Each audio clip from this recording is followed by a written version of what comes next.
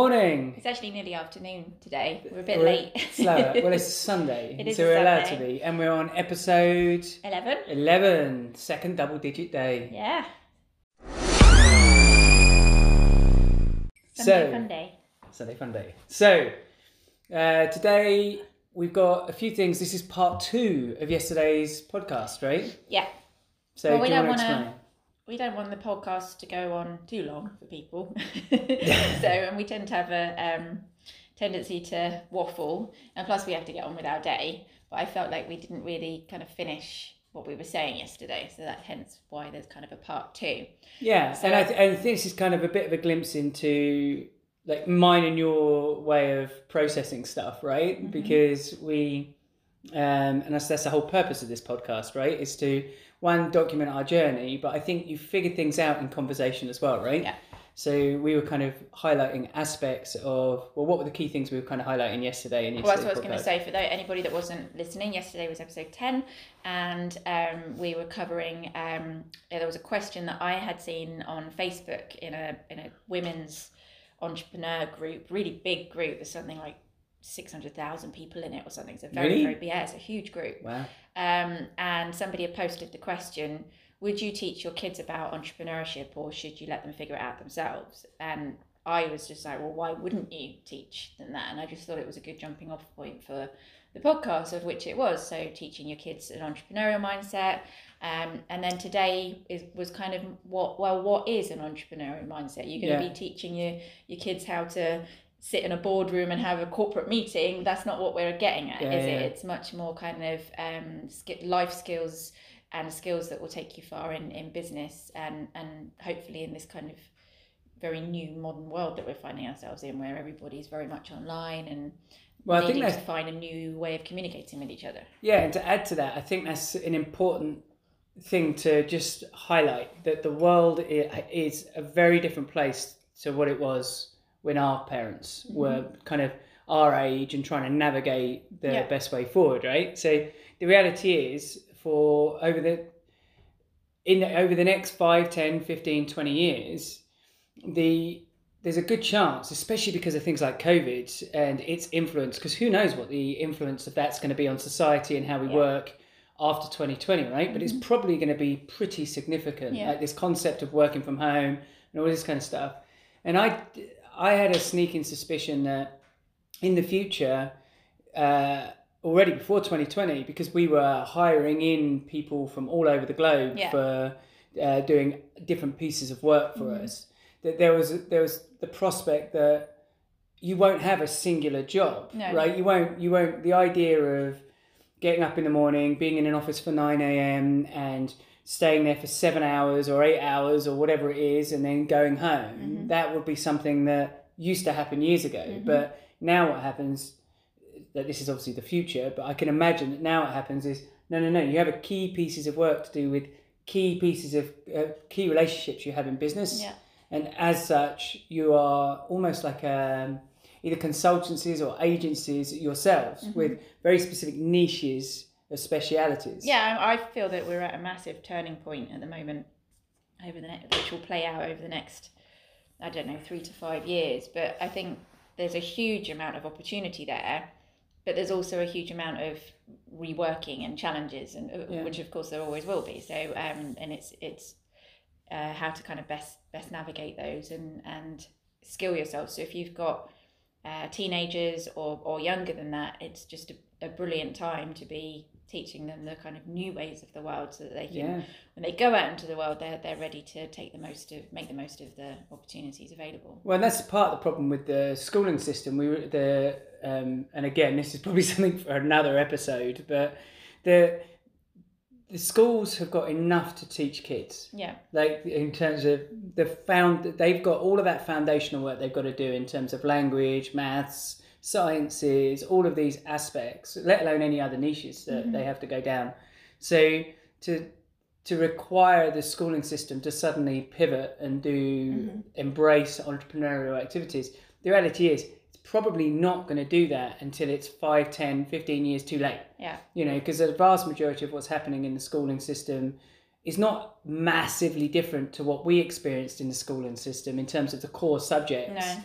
It's just the methodology might be different, but the fundamentals are the same. It always makes me laugh when I think back to kind of my maths, and you had to do all these difficult calculations in your head, and your teacher would be like, "You're not going to carry a calculator with you." Of course, we've all got a pocket calculator. We're all like amateur photographers because we've got these devices on us all the time that teach you just so much. I mean, I just, on a side note, I was looking at Instagram stories this morning and realizing that I haven't really been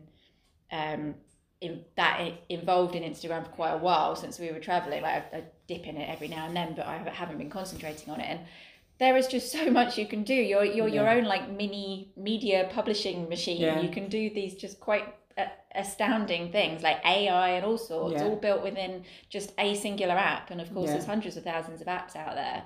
So it's it's amazing the stuff that's available to you. And you don't need, as much as history and geography and things like that and general knowledge are important. I mean, my parents have always said, "Oh, your general knowledge is terrible," but I don't need it. Anything I want to know, Google. Yeah, I mean, there's certainly pieces of knowledge that you should have in terms of, like, there's been times, for example, where certainly in our travels, where we were in certain parts of the world or considering going to certain parts of the world. Yeah. And my father's really good on history, isn't he? He's very good at understanding what the political climates are, partly because of his job as well at one point and all that kind of stuff. But he, the amount of times where we were just like children and he's going to these countries, where we were just like, we were on the phone to Dad and just going, "Oh yeah, listen, he'd be looking at us like, you do realise why that is though, right? You do realise that you can't just say this or go do that." Yeah. And so we were constantly getting this education. There is a downfall with relying too much on tech because it's throwaway, it's too easily acquired, right? It's like, it answers a question for you then, but doesn't necessarily, you don't retain it. Well, yes, but you need the discipline to look into it carefully. You can't just, if you are researching a country you're going to, or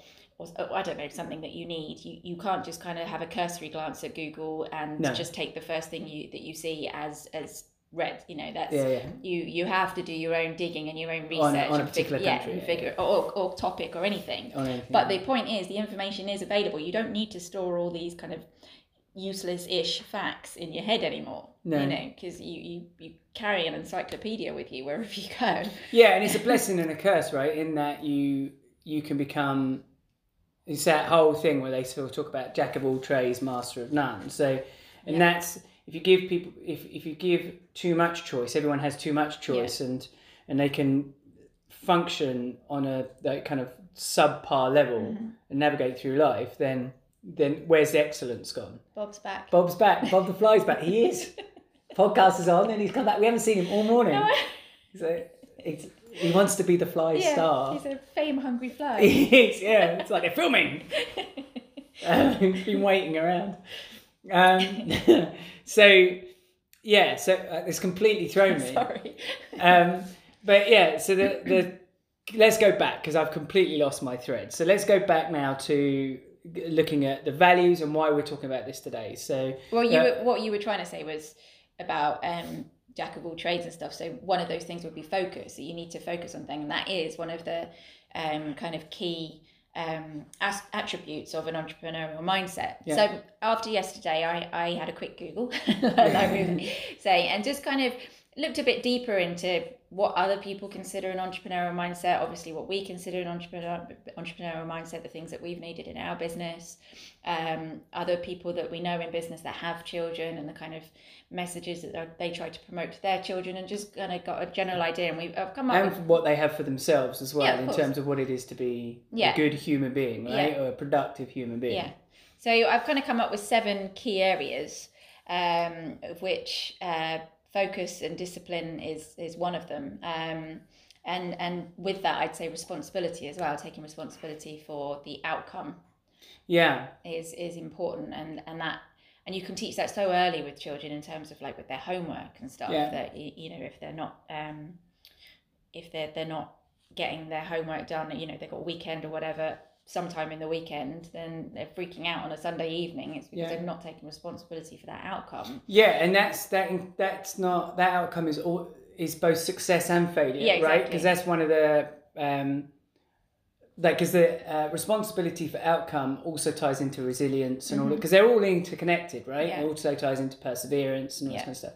Responsibility is a core character trait, is something that you can't help but be pushed towards when you are starting something in business, right? So, and you because people are relying on you to deliver on what you said. Yeah. Right? There's no, if your business or service is if you've got a very clear result in mind, whether it be going back to the analogy I was using before about on a previous episode about, well, if you're a hairdresser, you need to be able to cut someone's hair. Yeah. So clearly, if you give some poor woman a crew cut who's coming for a perm, do they do perms anymore? No, they don't. Well, I don't think so anyway. Okay, so, well, if they do perms, they might do perms. But if you give the poor so-and-so a crew cut, then that's your fault. Yeah. And you've got to deal with the consequences blame of the that. scissors, can you? No, you can't. But, and also though, when you fail it's the ability to learn from that failure. So that's like, irrespective of how much that there may be pain associated with failure, right? So that's like, we talk a lot about that with ourselves and with the kids about the responsibility of good or bad. Like, you own it. And right? I think that there's pain with failure, but there's not shame. And I think that's really important, because the pain is, you might be disappointed or whatever it is, but it's really important to kind of teach your child that there's no shame in failure. No. Because we get taught in business a lot, don't we, by some of the people that we've kind of had as mentors, is fail fast. Yes. You shouldn't be afraid of failure, because it just leads you on to the next right step, or takes you towards the path that you should be going on. Well, I saw a post a couple of days ago. I didn't realise I still followed the guy, actually. It popped up on my social media. It's a guy called Gary Vaynerchuk, who years and years ago, he's been around since, I think he's like kind of driving the social media, get online, do videos since 2007 or 8. He's been like... I was listening to his podcast last night, actually. Oh, were you? Yeah. Oh, this is very strange stuff. It is, yeah. Coincidence. But he's been like aggressively pursuing that message about just business and putting yourself out there and working hard and all this kind of stuff for donkey's years. And something pops up on my timeline yesterday on one platform or other, and it said something like, if you're not failing, you're not playing, I think was his words. Right. And I was like, that's so true. Yeah, because you never start anything and like succeed. If you succeed immediately, it's luck. Yeah, of course. Yeah. It's like nothing in life works. So we did some exercise earlier, but you did a run and I did a run earlier today, and I was thinking when I was doing my run, like I was doing that run, and it felt really comfortable doing that run. But I remember a time when doing that run the way I was doing it would have been hell for me a little while ago. Yeah. But it's taken lots of pain and time, and like when I was annoyed with myself that I wasn't able to do that in previous months, like now I can do it. It's like it's worthwhile.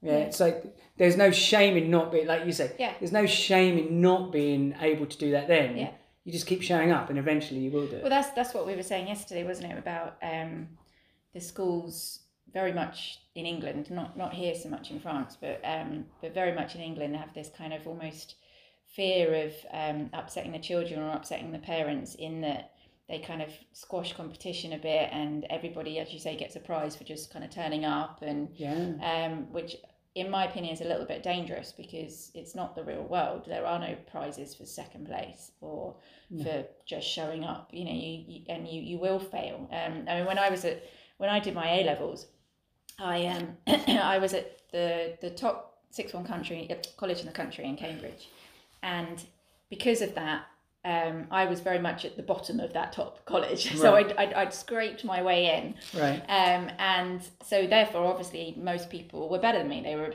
ridiculously bright kids. Right. And I always kind of was flailing around at the bottom of the class most of the time in this college.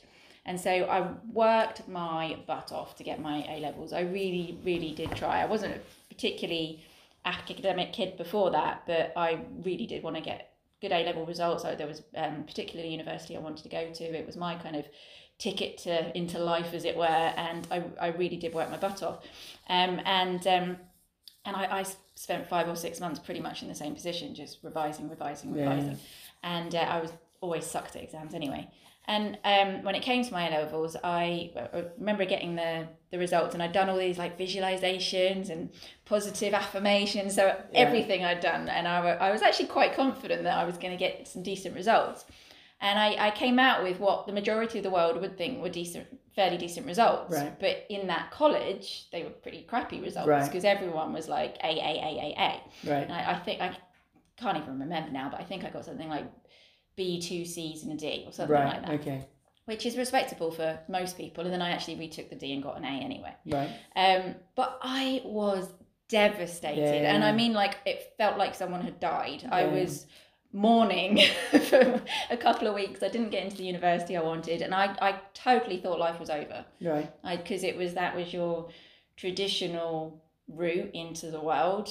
I didn't know anything else. Well, and there's a lot of pressure on, right? Because you're told leading up to doing those exams by your parents and by the schooling system that everything hangs. Like they say, well, what do you want to do in life?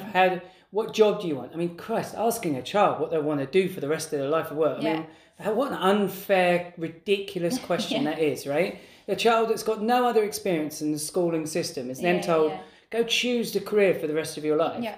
So you have all this pressure around an exam set. And then, so it's no wonder that you felt they've put it in mourning after, because you're effectively mourning the loss of your life. Yeah, right. I was just like, well, what the hell do I do now? And we met some Americans when we were traveling, when we were in Florida, didn't we? I don't know if you remember this, but they homeschooled their kids, and obviously we did at the time because we were traveling, but they homeschooled their kids generally anyway. It wasn't just because they were traveling. And one of the reasons was because of the pressure on really young children, and their oldest was, how old was Aya? About the same age as Bill. Was she slightly younger? I think she must have been maybe 8 at the time. Right. And I remember them saying something about, I don't know how the American school system works, but there is a test around about that age, maybe a year younger, that the kids are like flipping out about. They're getting really stressed at that tiny age. So how old? 7 or 8, which is just crazy, and that's because they're all afraid of this failure. So I mean, the complaints about how the pressures on children, we could probably do a whole episode on. But coming back, if teaching yourself, not just the children, but yourself as well, that failure is part of the learning. Yeah.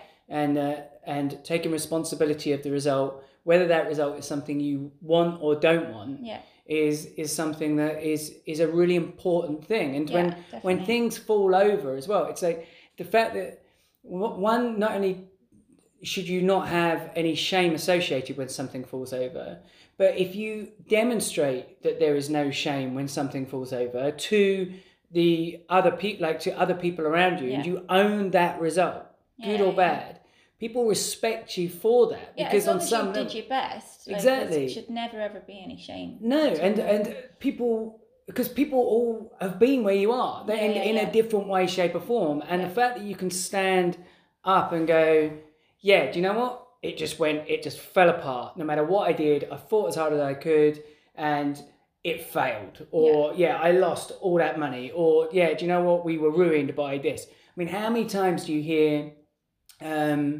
some of the biggest names entrepreneurs on the planet, and they have a win, massive fail, win again story, right? And not even the win at the first time, just fail, and then suddenly win. They win. Yeah. And everyone always says, they're an overnight success, but they've been toiling away for like 15 years. Well, we should say about the bamboo thing in a second, but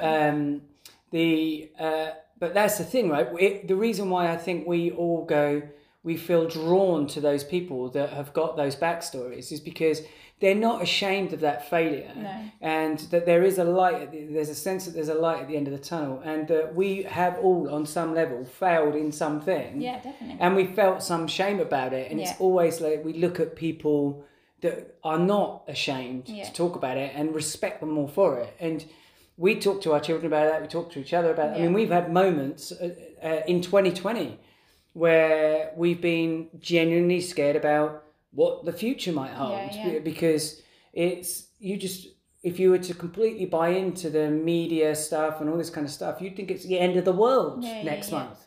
So the idea of failure, that could play a part in our thought processes through 2020, but it hasn't to a great degree, because what we've thought is, if we fail, we'll fail fighting, you know, and we're not embarrassed to fail. We will go out just running at this issue, and it's one of the reasons why we wanted to document this. This taps into the entrepreneurial journey, taking responsibility for result, doing a podcast like this and doing it very publicly to document our journey. I mean, Christ, if you're going to document the journey of your business, normally most people do it when they've made their millions and they're at the height, and all this thing does is just feed their ego, right? It's like, I'm really successful, and come look at me, look at my flash cars, my large house, and all this.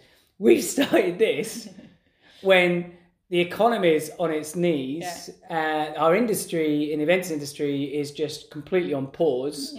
And we're doing a startup. So there's no ego associated with that, but it feeds into our, look, we want to take responsibility for result, success or failure, and we will fight to get the best result. And I think that's one of the nice things about 2020 as well, is that everyone has dropped their egos a little bit. I certainly know some of the kind of big events businesses that we knew that are still out there fighting are opening up and being a bit more honest and saying, look, I'm struggling, guys, please, help me publicize this, or can you spare a thought for that, let's collaborate. Or they are not being so, look at us, aren't we wonderful. They are being a bit more human. Well, I think it's both sides as well. I don't think it's necessarily that they're entirely being that. I think it's that nobody seems as intimidating to anybody else anymore. Because we all get that this is a dreadful place. I suppose if the really big guys can fail, then it brings them down to everybody's on the same playing field, I guess. Exactly. Then no one is being shielded from this from 2020. And so apart from Amazon, who are doing amazing. And who will continue. This would normally be a boom time of year for them anyway, because it's leading into Christmas. And anyway, but so responsible, understanding that part of being an entrepreneur is about responsibility of result, and good or bad. It also feeds directly into who you are as a person and your character. That then informs how you approach everything in life. Right, and whether you take action or don't take action. Right, because what's the opposite? I think that's probably the first and most important skill. I think it's definitely what we used to say to what we do say to our franchisees. It's what we say in their training immediately. You have to take responsibility. You can't go, oh, my member of staff didn't turn up, or it was the traffic. My kid was sick or something. I mean, life happens, and you have to find your way around it. And having a reason doesn't care. Having a reason for something failing doesn't remove the responsibility you have for it, right? It doesn't excuse. All it is an outline of the circumstances that led to your failure. But it doesn't excuse you from owning that failure. Right? And I think that's the mistake a lot of people make is they hide behind the circumstances that created that outcome, and in the hope that they can be somehow just like that they can mitigate it. And it's like, but we on some level all know that that's rubbish, right? That they are in some way, shape or form responsible for the outcome, because things very rarely happen like immediately. Like that's the other thing we've learned about failure, isn't it? And is that there's when a business owner or somebody tells you about a specific situation that's happened to them, what you're getting is is it Cliff Notes? Is that what they call it? When it's just like the key parts of the story that are relevant because they haven't got time to tell you all the weeks and months that led up to that point, right? So you just get the highlight reel, right? And so whenever you talk to anybody about those things, when all you get is highlight reel, the impression that you're left with is, wow, these things happen really quick. When they turn and go south really quick. But they don't. No. Normally there's days, weeks, or months between when things started to crumble, and then it fails. It's like there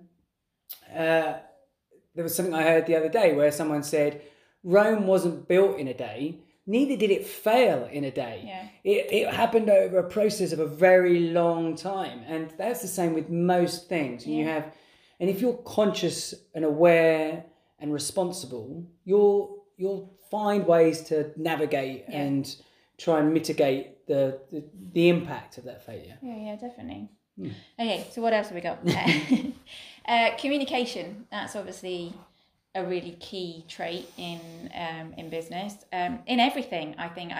So many times when something goes wrong, or you end up in a altercation with someone, or just something's just been misconstrued, and every time I'm like, if they would just communicate, this would all be okay. Yeah. So I think teaching kids how to communicate from a very young age is incredibly important, and whether that's communicating their feelings or just letting people know what's going on, it's just so important. There's so many times where things go wrong, and it's normally because it's a breakdown in communication. Or even that things have got far worse. Yeah.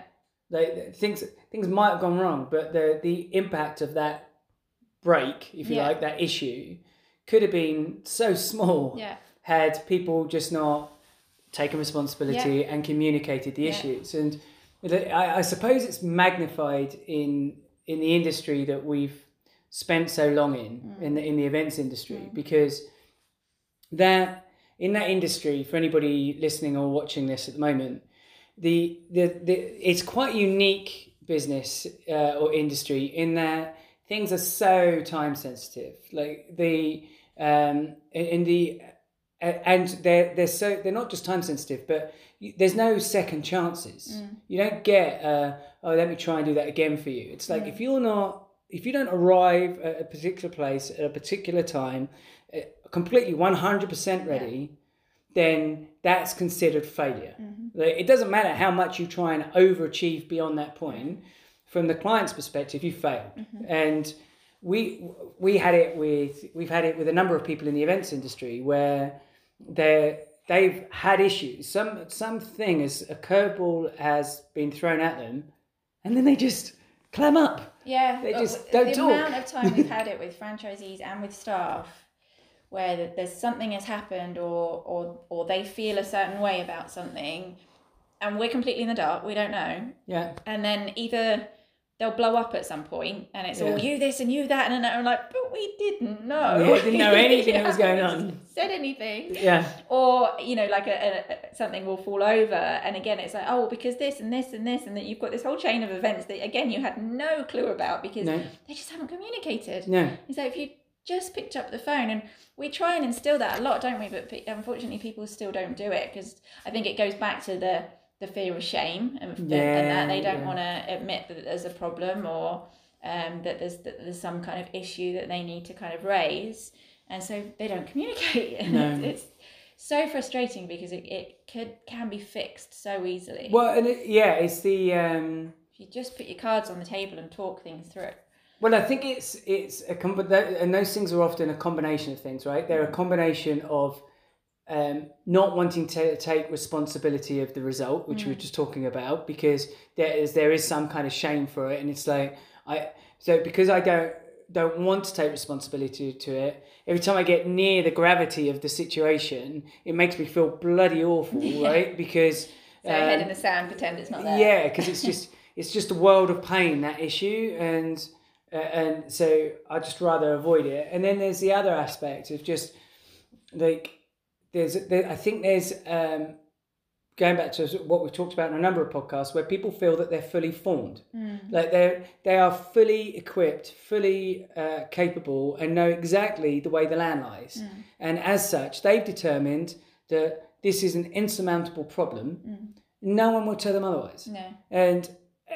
even if it's like we've had situations where we've spoken to people and they've got themselves so like in the moment, like this is again the part of the problem with events, because there's all this pressure on time, like being delivery on a very specific moment in time. It can create anxiety in people that aren't used to it, right?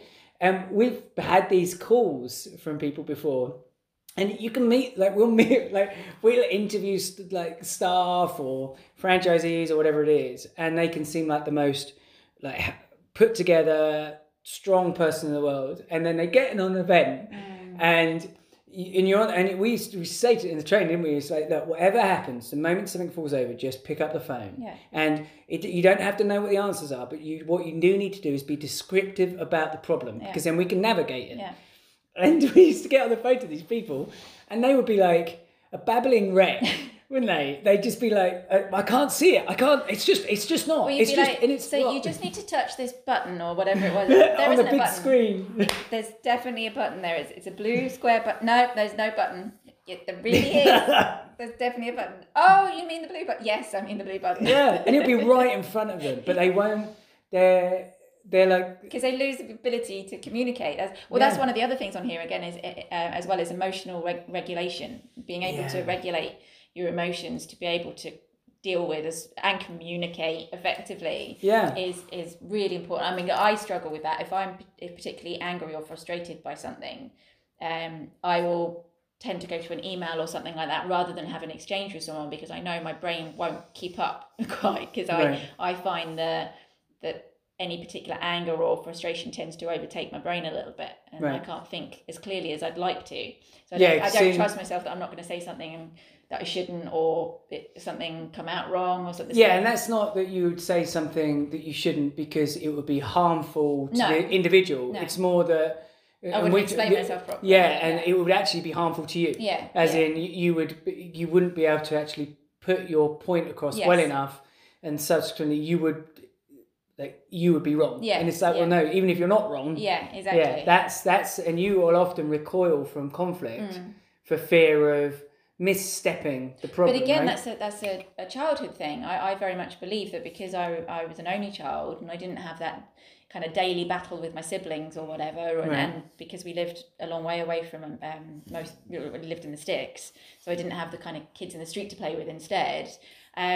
I didn't grow up with that conflict. Right. So therefore, when I was presented with it as I got older, I was like, what do I do with this? Yeah. So, and whereas our daughter Annabelle, because so we have, if this is the first time you're seeing or watching this, we have two children. Annabelle is 10 and Zach is 7, and they get on famously. But Annabelle is so adept at, you can find yourself in an argument with her, and she'll run circles around people, and you'll come away going, "What the hell just happened?" Won't you? I do. It's a skill. I do think that partly it's a inborn skill, because even from dear Dot, she would go to people as a baby, when she's always been very comfortable with people and talking. But I think it's a strength, and if you recognise that in your child that they don't have that, because Zach is completely the opposite. He will clam up. And you don't know there's a problem with Zach until it comes out in another way, because he completely shuts down and won't communicate. So I think if you recognise that in a child, you do need to try and find ways to draw it out, bring it out, get them to communicate. Communicating. So when there's something going wrong, and I suppose that's probably more relevant this year than in any previous year. There's stuff going on in all our lives right now, which is failing, right? So because you can't not live in, like, 2020 is bringing the consequence of all our years worth of action, good or bad, to the front, right? So if you haven't been fortunate enough to get yourself in a financial position where you can just put your feet up for the rest of your life, which, let's face it, that's most of us, right? That's the only people that are allowed or have that ability is a very tiny fraction of the world, right? So that's being brought to bear. If you haven't looked after your health consistently for the last few decades or whatever it is, that's being brought to bear right now. Very much so. Not just in terms of, you might get COVID, but all the things are being kind of squashed down, aren't they? If you've got some other problem, you're not being able to see a doctor and stuff so much at the moment. If you haven't invested in working on your relationship, Yeah, you're suddenly being thrown together into that. If you haven't invested your time in your any relationships with your children or other members of family, that's all being brought. Like there's so many things where things are 2020 is making any potential weakness that any of us have, and unfortunately most of us have multiple weaknesses. It's like kind of magnifying those issues, right? So communication about the failings in certain areas. So for example, if one of those cracks, if you like, or one of those failing areas is your relationship, well, what's going to solve it? Communicating the fact that, look, I don't think we're in the right place. This is hard for everybody. There isn't a magic like way out of this situation. The only way we're going to get through this is together.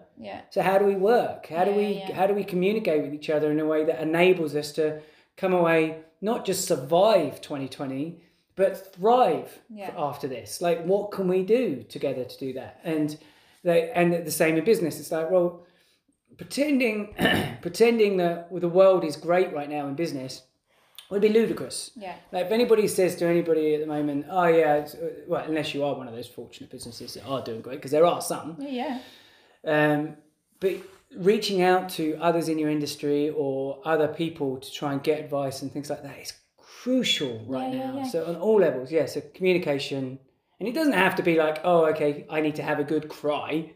It can be just like identifying what the issue is and then figuring out how best to tell that to somebody else that you think might be able to help you solve it. And even if there's not a solution at the minute, just focalising kind of where you're at, it makes a big difference. To enable somebody to help you carry the problem. Yeah, absolutely. So what else do we have? Emotional regulation we kind of touched on in there, because when we just said about Annabelle and Zach in terms of communication, that opposites with them flips the other way. Whereas Annabelle is so emotional, she finds it difficult to kind of regulate that, doesn't she? If she's in a temper or if she's upset about something, the whole world knows about it. She gets picked up by an emotion, whether that's happy or sad or whatever it is. She fully lives that experience, doesn't she? And everybody knows that she's in that space. And I think, and I don't think we have the solutions on that at the moment. We're kind of working through different ways to help her in that, aren't we? It's difficult to, especially you don't want to, in the moment. You don't want to be this person that's constantly squashing what is really a real enthusiasm for life, right? So you don't want to be that person, but you also don't want to be creating this person that has no idea how to read external, their impact on other people. And I think that's how we're kind of approaching it at the moment. It's like, it's not necessarily don't be that way. It's just, by all means, be that way, but also be aware of how your behaviour is affecting somebody else.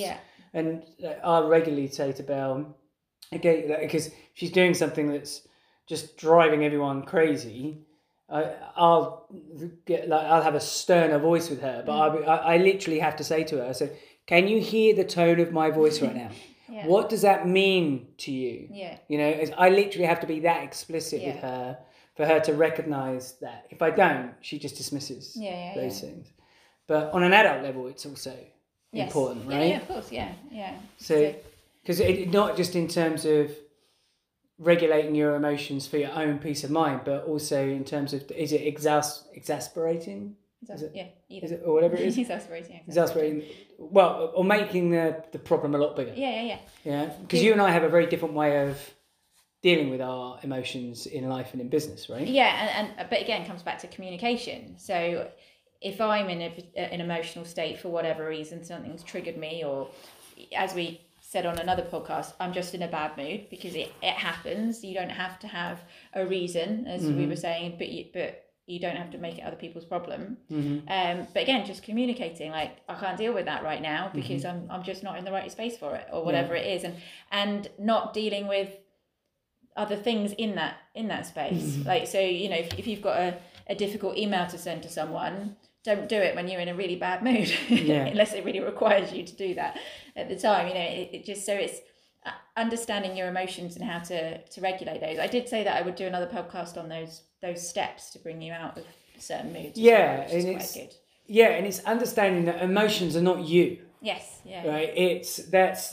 I think that's the mistake. Like, I've got people I know, and I won't even infer who they might be because they'll probably be able to work it out. Yeah. But I have people I know who, or we both know rather, who their entire function in life is to be the decision maker based off the emotions that they're feeling in that moment. Yeah. Like, the emotions in some way or shape or form is who they are and what they are. And they use those phrases all the time. I feel. All the time. To justify whatever it is that they're doing or going to be doing. Yeah, either I feel, or you make me feel, or they made me feel. Yeah.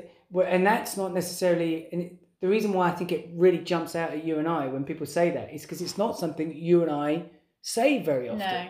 No. They're not. That's not a phrase that we reference. No. Yeah, it's. But these individuals, I guarantee you, and you probably, anybody watching or listening to this probably know of people exactly like it who.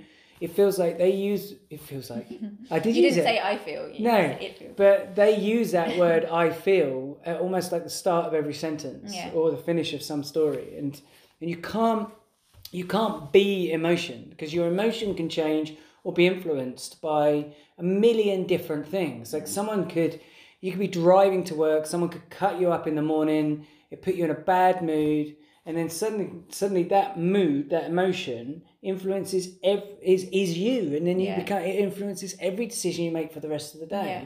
So separating yourself from emotion and understanding that that's just how I am feeling in that time, but it doesn't necessarily have anything to do with anything else. Yeah, definitely. It's really important, right? Definitely, yeah. What's that book? That guy that literally, if you listen to it on audio, it's like one big long meditation. The Power of Now. The Power of Now by Eckhart Tolle. Or Tolle. Yeah. One of the two, but that's all about living in the moment and separating yourself from your ego and all this kind of stuff. And if you've not heard of him and you're interested in any type of meditation or just clearer thinking and being in the now and all that kind of stuff, I highly recommend just taking that book and getting it on Audible and listening to. There's another very similar book called The Untethered Soul, which again talks about the difference between your ego, which is the thing that can be so easily influenced by emotions and stuff, and then the other person within you, kind of your mind, basically. Right. So you're kind of there are always two people in your head at any one time, and if you can separate those, then you will be able to regulate your emotions and respond to things completely differently, because you're almost watching the other person. Right. Yeah, because there's a thing as well they talk about with the way your brain works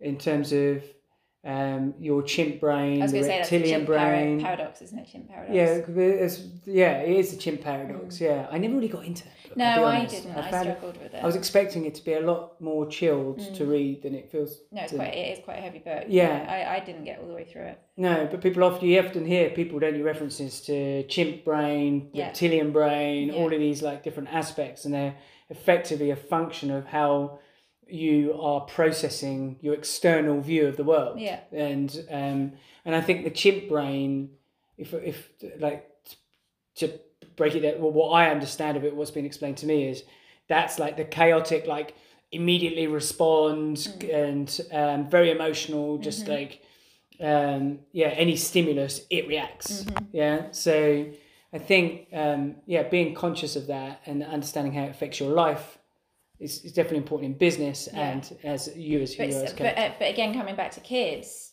so important if you can kind of get that in before they're a teenager and help them with that, because obviously as a teenager you have so many emotions flying around and so many different influences, and your whole world is changing. It's a difficult time for them to be able to kind of recognize this isolation or isolate the emotions separate to them. I think is a really powerful skill to be able to not necessarily master, but just something to be aware of. Yeah, agreed.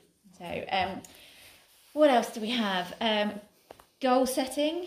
Well, that kind of, I guess that ties in with the responsibility piece, but more so, I don't know where you where it would sit, but kind of almost like delayed gratification. Yeah, you know, yeah. that Well, and optimism, and patience, and teaching children that they don't. I was reading something this morning that this person doesn't believe in giving their kids an allowance. Oh, really? No, that everything should be kind of worked for and earned for. Oh, hang on a second. So when you say an allowance, do you mean that the kids get money irrespective of whether they do anything or not? No, yes, so they don't get an allowance, so they don't get any money just willy-nilly like that, Right. but they also don't get money for certain chores because they're just expected to do things like feed the dog, put their plates away or whatever as part of living in the household. That's their contribution to being part of the family.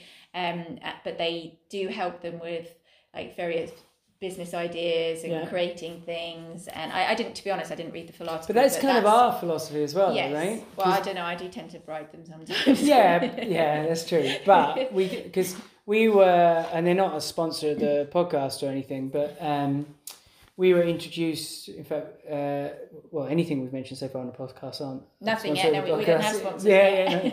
But it's only day 11. Yeah, exactly. So, but the point I was going to make is we were introduced by my sister on something called Go Henry. Yes.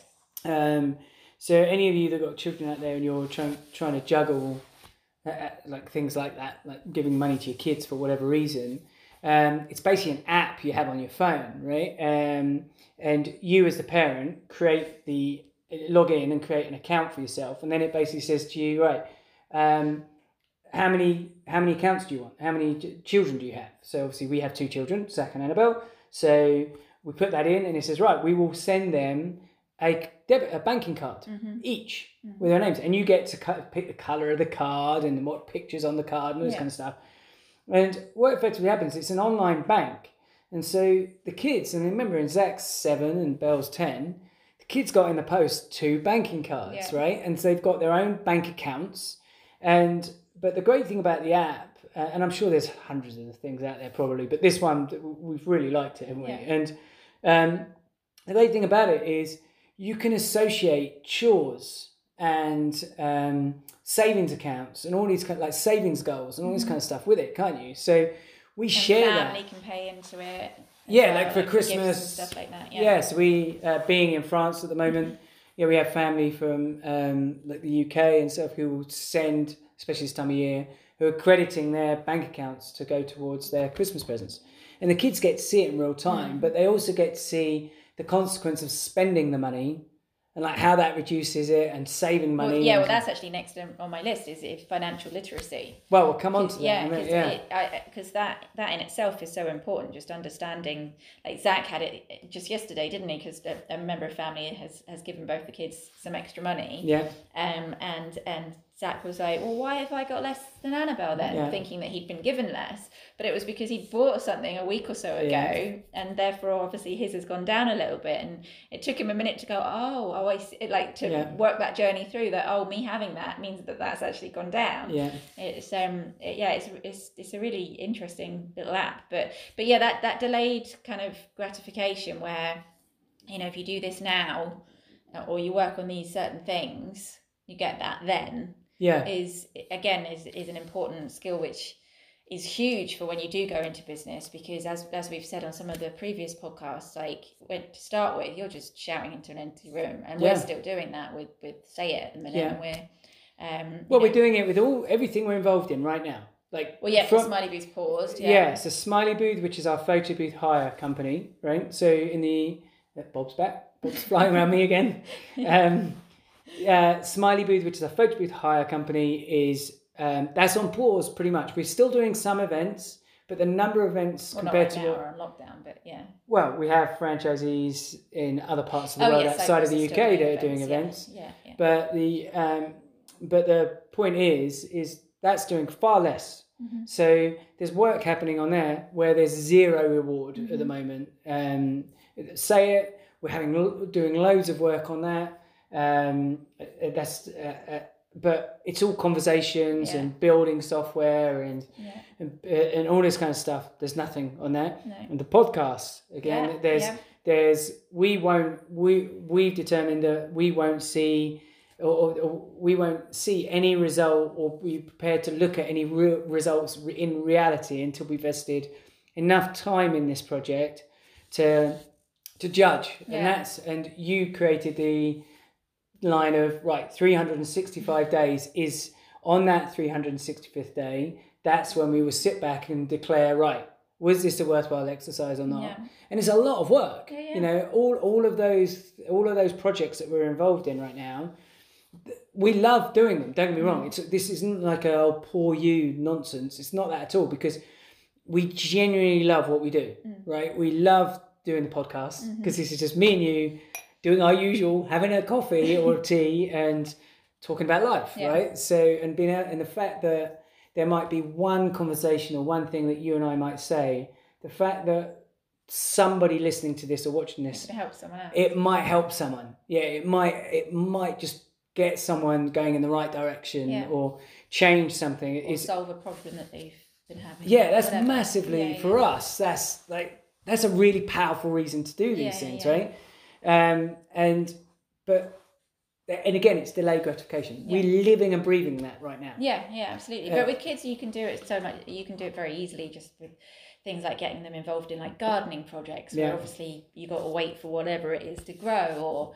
Well, that's how we live, right? That's how human beings have lived, right? So that they don't get. And I think that's what's so dangerous. It was one of the reasons that we decided to travel and leave the UK, wasn't it? Was experiences over things. Because the kids had like rooms full of toys, all just and they never played with it because it was almost like it was too much. They just didn't know what was there. And when we travelled, we sold everything bar a few little items that they took with them. Yet when we were travelling, they would literally, this sounds awful, but they would literally play with the rubbish, wouldn't they? They would, the cereal boxes or whatever that we'd had, they'd be making robots out of them. We sound really bad parents. I know, but they had that, and the toys that they had got with them, they loved, and they played with them over and over again when they hadn't before. And they suddenly had these imaginations, and this creativity kind of took over. That they didn't have before. They didn't have before, and I think they got on a lot better with each other as well.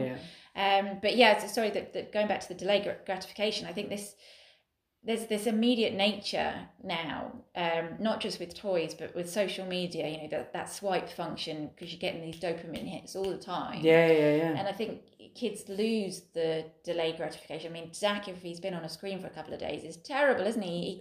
He doesn't know what to do himself. No, he's constantly going, I'm bored. He walks around, I'm bored, because he's lost that kind of dopamine hit from the I think that's like a consequence of like the consumer driven societies that we live in. The fact that you just need to buy that pill or buy this product and you'll get this will be the way your life is. And it's kind of permeated everything everybody does. So the concept of hard work and creates result, and the delayed gratification is kind of, it doesn't fit with a company's need for you to buy their product. You know, a company never markets you and says, this is going to take a while. Come back to us next year if you really want. If you really like what we do, we'll talk to you over the next 6 months, and then hopefully, fingers crossed, you might want to buy our product. You know, it's like companies aren't doing that. They're like, no, there's an offer, like we're doing this around Black Friday. So everything's urgent. Everything's like this constant sense of urgency is always being pushed by corporates to get you to spend your money, and probably even more so at the moment because there is no urgency. Urgency has kind of disappeared a little bit this year because of the way the year is, so they're probably working on ways to invent urgency even more constantly, and so it completely erodes delayed gratification. And it's the same with exercise as well. So we approach exercise as it's something that's like we used to approach it. I certainly did anyway, in a sense of, right, if I just go nuts for 3 months, I'll end up looking like this guy that I've seen who's just, that was like my approach. And the problem is, it was like heart attack in the future. That's the way it was going to end up being. And you never quite get to where these images that you see of people where they've done these massive transformations. Well, and also you burn yourself out, not just physically, but I mean, you don't want to do it Yeah, anymore. exactly. You're just like, oh God, that's a bit too much like hard work, so you stop. Yeah, so we approach exercise in the sense of, okay, we know that eventually we'll be in the kind of shape we really want to be in, but let's apply the philosophy of delayed gratification on that basis, but not put some arbitrary timeline on health. Yeah. Because with health, it's like, let's just make that a function of our daily lives. Like, because it sorts out our headspace, it makes us feel better. So let's just have some form of exercise and some form of avoidance of rubbish food. And we're not immune to that. We're not like some... Oh God, no. No, we like chocolate and alcohol and all of those things. But the point is that regulation of that, because we know that pigging out and going crazy or not doing any exercise at all is a really bad move. Yeah, so, but that's another thing that helps with the kids, isn't it? Because Annabelle suddenly wanted abs from nowhere, didn't she? She came into to where we've got a treadmill and a few weights and just the laundry room basically, and said, "How do I get abs? I want to do some abs today. Can I get a six pack?" And you're like, it doesn't quite work like that. Yeah, it doesn't happen like that. But that's the point. It's like nothing happens like that. No, like the only reason why you see these.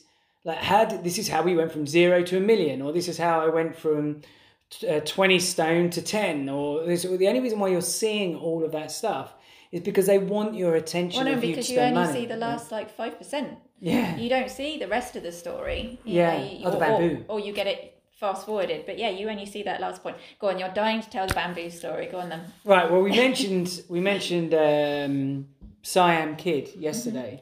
Who runs the Realistic Trader and the Wealth Action Plan.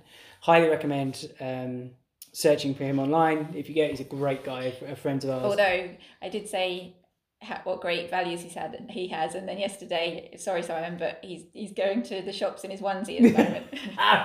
So I saw that and I was like, oh, maybe he's not got such great values at the minute. No, he's an awesome guy, and I highly recommend. Looking at his stuff, and he's a character. He's a character. He's a very unique guy. But anyway, he introduced this because he'd seen it somewhere else, and he introduced this to us. And basically, there's this bamboo seed that when you plant it, and you have to literally water it. I think it's either every day or you have to regularly look after this blasted seed. It's Chinese bamboo. Chinese bamboo, is it? Okay, so you have to water it. And you have to do it, and you have to look after it for 5 years, and nothing happens for 5 years. And then after 5 years, so it grows by some extraordinary rate. Like within days, it shoots up, feet up in the air, doesn't it? And within a matter of it literally is a matter of days and a couple of weeks, whatever it is. A month or so, I think it is. Yeah, it's something crazy. But yeah, it becomes this enormous plant. But and basically what's happened is the seed has been doing all the work under the ground that nobody else is seeing. So all of this stuff is happening over 5 years. And then the moment it breaks ground, it just happens, like it just explodes. And that's a lot of what you hear and see when you hear these supposed overnight successes in life, right? It's not overnight successes. That individual or those individuals or whatever it is have been working solidly for a long period of time. They just haven't broken ground. That's delayed gratification as a whole, isn't it? Yeah. I think I used to get that with my music. You know, in my kind of early teens when I was, ahead of the game in terms of talent of even other fairly talented musicians at that age. Obviously, once you get older, everybody kind of catches up when you're all learning together.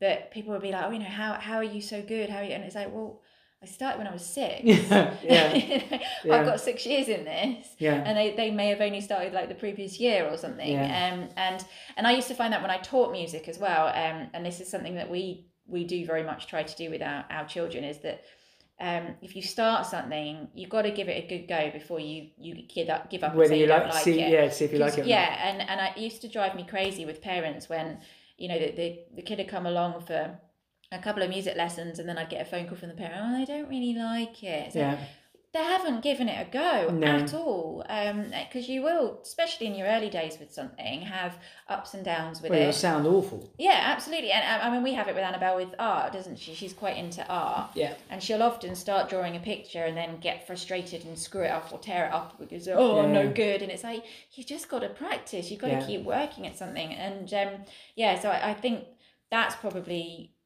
the biggest thing I've taken away as a parent now from before I was a parent when I taught children, that you've got to see it through, because, and I saw that with some kids, they would struggle for the, some would take to it like a duck to water, but others would struggle. And maybe they'd say, I want to give up. And I'd be like, come on, let's just give it a couple more weeks. And they're like, I'm so glad you did that, because now I really enjoy it. Yeah. And I think that's the same with everything. Like, so that's the same with fitness, by the way. Like when you see these fitness models or whatever it is on Instagram and all this kind of stuff, it's easy to look at them and just think, they're genetically gifted, or they're whatever, or they obviously are passionate about what they do, or they love what they do, and that's why they're in the shape. And so when you hear people say, I could never be a runner, or I could never do this, it's like, if you've not put the work in to to be able to experience what enjoying it actually is, you shouldn't have an opinion on it. It's like with running, right? So I run, and I know that there's a period of time where running just is awful. And it can take months before it just stops being this awful experience of just pain and discomfort, and it's just it's misery, right? But once you get over that hill and you're on the other side, it's like, and there's so many things, like the run I did this morning. I was running faster than I had run like on the treadmill, but I was running faster than I'd run for ages, and I was super comfortable. And longer. And I super relaxed, right? And I was like, and there was a feeling of doing it that was just like, it wasn't effort. It's amazing the base level that stays there as well once you have put the time into something, because I enjoy running, as you know, but I'm nowhere near the kind of runner you are, and I've struggled with it, but I'm starting to get to a point now where because I haven't run until yesterday and today for maybe 3 weeks, because I've had a few health issues, and I came back into it like yesterday and today, and I've come into it at way higher level than I ever thought I would, because you kind of keep this. Well, you had one of your best runs. But was that this morning or this yesterday? Morning, but once you've kind of put the work in, the groundwork in, like, as I say, I haven't for 3 weeks, but before that I was running quite regularly. Once you put that groundwork in, it's amazing how when you pick something up, like if I picked up an instrument today, I would still have that talent and that knowledge, even though I haven't done it for quite some time, because you've put that foundation in, you've put the solid groundwork in, and it just stays. You never reset to zero. No. There's always, unless something catastrophic's happened, but generally you never reset to zero. Your foundation, you just keep raising the level of your foundation. Absolutely. And so I guess the point is that there is always discomfort, pain, and that can come out in different ways, right? It can be very visceral and obvious discomfort or pain, or it can be pain in boredom, disinterest, like, I'd rather be doing other things than this right now. It can be any of those types of things. But if you have a vision in your mind as to what the end game is, and what that would feel like and what it would look like, and commit to it. So we're committed to our podcast, and that's today's hour. So was that really? It was, yeah. God, you and I do know how to talk, don't we? So that was episode 11. 11, so 12 tomorrow. Well done.